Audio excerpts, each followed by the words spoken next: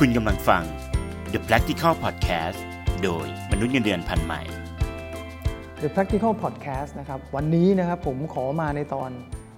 เมื่อมันเกิดวิกฤตโควิด -19 แล้วเนี่ยสมมุติว่ามันจบลงไปเนี่ยอะไรคาดว่าอะไรจะเกิดขึ้นบ้างนะครับกับในประเทศไทยอาจจะลามไปถึงต่างประเทศด้วยสิ่งหนึ่งที่มันเกิดขึ้นแน่ๆก็คือคนไทยเนี่ยเริ่มมีความตระหนักในเรื่องของสุขอนามัยส่วนตัวมากขึ้นจริงๆแล้วเนี่ยมันก็มีการเรียนแล้วก็รณรงค์มาตั้งแต่เด็กใช่ไหมกินร้อนช้อนกลางล้างมือก่อนกินข้าวอะไรแบบเนี้ยแต่เนื่องจากในอดีตมันไม่มีใครหรือไม่มีเหตุการณ์อะไรมาผลักดันให้พฤติกรรมของเราเปลี่ยนแปลงไปตอนนี้พอการมาของโควิด -19 เนี่ยทุกคนเป็นไงครับพกอะไรกันมาบ้างกระดาษเปียกไม่พอเนาะต้องเป็นกระดาษที่ชุบแอลกอฮอล์อาจจะไม่พออีกอาจจะมีเจลล้างมือที่เป็นแอลกอฮอล์หรือแม้กระทั่งแอลกอฮอล์ที่เป็นสเปรย์สบู่ก็มีติดตัวอีกหน้ากากนู่นนี่นั่นเต็มไปหมดเลยเห็นไหมครับเมื่อไหร่ที่มันมีโรคระบาดหรืออะไรต่างๆเนี่ยพฤติกรรมเราถูกบังคับให้เปลี่ยนแปลงแต่เมื่อพฤติกรรมบังคับเปลี่ยนแปลงไปแล้วเนี่ยสิ่งที่ตามมาคือเราเกิดนิสัยใหม่เกิดขึ้น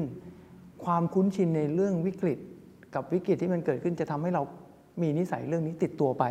ซึ่งผมมองว่าเป็นแง่ดีนะครับและมันจะช่วยให้โอกาสข้างหน้าถ้ามันมีโรคระบาดเกิดขึ้นอีกเรารับมือได้แน่ๆเพราะเรารู้จักการดูแลตัวเองแบบนี้มาแล้วนะฮะอันถัดมานะครับเรื่องมิติของการทำงานในมุมมองของบริษัทก่อนนะผมเชื่อว่าวิกฤตแบบนี้เกิดขึ้นเนี่ยบริษัทมีการปลดพนักงานมีการ work from home หรือเลิกจ้างไปอย่างเงี้ยบริษัทก็จะเริ่มปรับเปลี่ยนปรับปรุงแล้วก็เปลี่ยนแปลงพอเศรษฐกิจกลับมาดีขึ้นบริษัทจะเริ่มรู้แล้วว่าจริงๆแล้วเนี่ยการใช้พนักงานจำนวนเยอะๆเนี่ยไม่ใช่เป็นสาระสำคัญในการทำธุรกิจแล้วบริษัทจะเริ่มเอาเทคโนโลยีมาใช้แทนบริษัทจะเริ่มหาที่ทำงานที่ไม่ใช่ออฟฟิศเพราะรู้แล้วว่าตอนเกิดวิกฤตเนี่ยการทำงานจากที่บ้านหรือจากที่ไหนก็แล้วแต่เนี่ยมันทำงานได้เว้ยเฮ้ยนั่นหมายถึงว่าอะไรจะเกิดขึ้นถัดมาตึกสำนักงานต่างๆที่เคยให้พื้นที่เช่าจะลำบากมากขึ้นเพราะว่าบริษัทหลังจากนี้เนี่ยไม่มีความจำเป็นต้องใช้พื้นที่เช่าเยอะๆอีกต่อไปละเพราะแน่นอนพนักงานทำงานที่ไหนก็ได้นี่ทำไมต้องเช่าพื้นที่เยอะๆให้พนักงานด้วยล่ะบริษัทจะเริ่มมองถึง productivity base มากกว่าเวลาที่พนักงานทำงานในออฟฟิศเช่นเดียวกันตัวพนักงานเองก็จะเริ่มมีความลำบากมากขึ้นหลังจากวิกฤตครั้งนี้บริษัทอาจจะไม่ได้ต้องการคนเก่งด้านใดด้านหนึ่งมากจนเกินไปละบริษัทต้องการคนเก่งหลายๆด้านเพราะอะไรเมื่อเกิดวิกฤตขึ้นคนที่ทำได้หลายๆอย่างมันสามารถทำอย่างอื่นได้ด้วยแต่ถ้าคนเก่งด้านเดียวไม่ใช่หมายว่าไม่ต้องการนะแต่อาจจะอยู่ยากมากขึ้นในหลังจากวิกฤตครั้งนี้ผมถึงบอกครับคนทำงานวิกฤตครั้งนี้มันคือโอกาสของทุกคนช่วงว่างพัฒนาทักษะที่ตัวเองไม่มีเอาไว้หรือพัฒนาทักษะด้านคู่ขนานเอาไว้วันที่เศรษฐกิจกลับมาเนี่ยเราจะไปได้ไกลกว่านะครับออฟฟิศเหมือนกันคนที่มีออฟฟิศปล่อยเช่าตอนนี้แย่อยู่แล้วแต่เตรียมตัวเลยครับหลังเศรษฐกิจดีขึ้นอาจจะแย่ต่อเนื่องเพราะว่าความต้องการในการใช้พื้นที่เนี่ยมันไม่จำเป็นอีกต่อไปแล้วอันนี้ก็ต้องวางแผนรับมือเช่นเดียวกันนะครับธุรกิจนะครับที่เมื่อก่อนไม่เคยใช้อีคอมเมิร์ซตอนนี้ก็ต้องรีบใช้แล้วนะครับเพราะว่าหลังจากนี้ไปพฤติกรรมการใช้ชีวิตของคนมันเปลี่ยนไปแล้วอีคอมเมิร์ซมันจะถูกยอมรับง่ายขึ้นธุรกรรมออนไลน์เนี่ยมันกลับเข้ามามีบทบาทในชีวิตประจำวันมากขึ้นแล้วคนจะรู้สึกเฉยๆกับออนไลน์ในอนาคตอันใกล้นี้เพราะมันถูกใช้ไปแล้วอะเมื่อก่อนเราบอกรัฐบาลพยายามจะสนับสนุนเรื่อง cashless society พยายามจะผลักดันให้คนเนี่ยใช้ออนไลน์มากขึ้นตอนนี้ไม่ต้องผลักดันแล้วครับเขาทำแน่นอนอยู่แล้วเขาใช้แน่นอนอยู่แล้วหลังจากนี้มากกว่าเมื่อเศรษฐกิจดีแล้วเนี่ย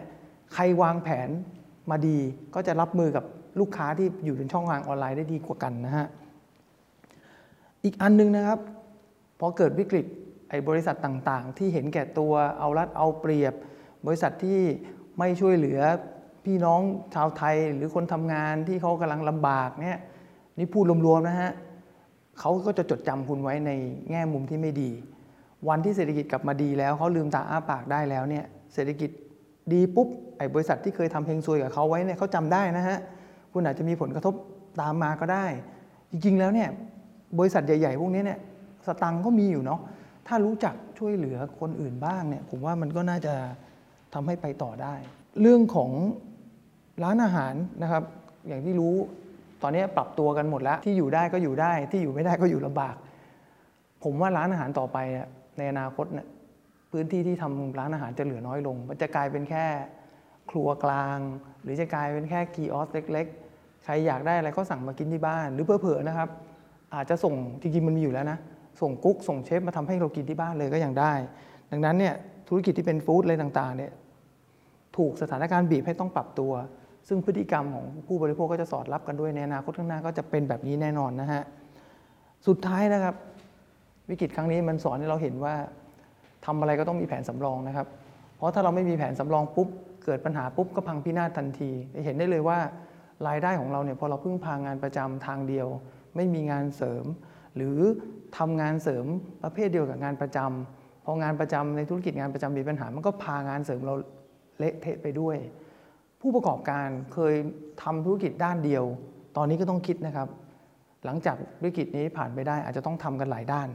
เพราะว่าเมื่อไหร่เกิดวิกฤตธุรกิจหนึ่งของเราอีก 2-3 อย่างก็อาจจะเกื้อหนุนเราต่อไปได้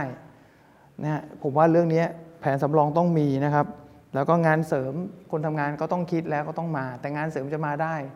ก็ต่อเมื่อเรามีทักษะแล้วก็มีความสามารถเพิ่มเติมมันก็ย้อนกลับไปเบื้องต้นนั่นแหละครับว่าเราจะอยู่รอดได้ยังไงถ้าเราไม่มีความสามารถเราจะอยู่รอดได้ยังไงถ้าเราไม่มีเงินไม่มาจากไหนก็มาจากความสามารถที่เรามีความสามารถมาจากไหนก็จากสติปัญญาที่เรามีนั่นเอง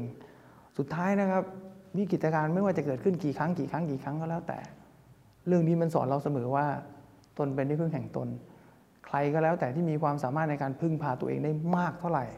โอกาสรอดก็มากขึ้นเท่านั้นแต่ถ้าใครมีความสามารถในการพึ่งพาตัวเองได้เยอะแล้วก็ช่วยกันนะครับช่วยเหลือคนที่เขาอาจจะช่วยเหลือตัวเองได้น้อยบ้างเราก็จะได้ไปกันได้เป็นหมู่คณะไปเดี่ยวมันอาจจะรอดก็จริงแต่อาจจะรอดได้ไม่นานยุคนี้ต้องไปเป็นหมู่นะครับก็ขอฝากทุกคนไว้นะครับว่าทุกๆวิกฤตมันมีโอกาสเสมอแล้วก็ผมเองแล้วก็ทีมงานมนุษย์เงินเดือนพันใหม่แล้วก็ทีมงาน The Practical ก็ขอเป็นกำลังใจให้ทุกคนผ่านพ้นวิกฤตครั้งนี้ไปให้ได้ขอบคุณที่ติดตามฟัง The Practical Podcast โดยมนุษย์เงินเดือนพันใหม่สนับสนุนโดย AP ผู้พัฒนาอสังหาริมทรัพย์แถวหน้าในไทย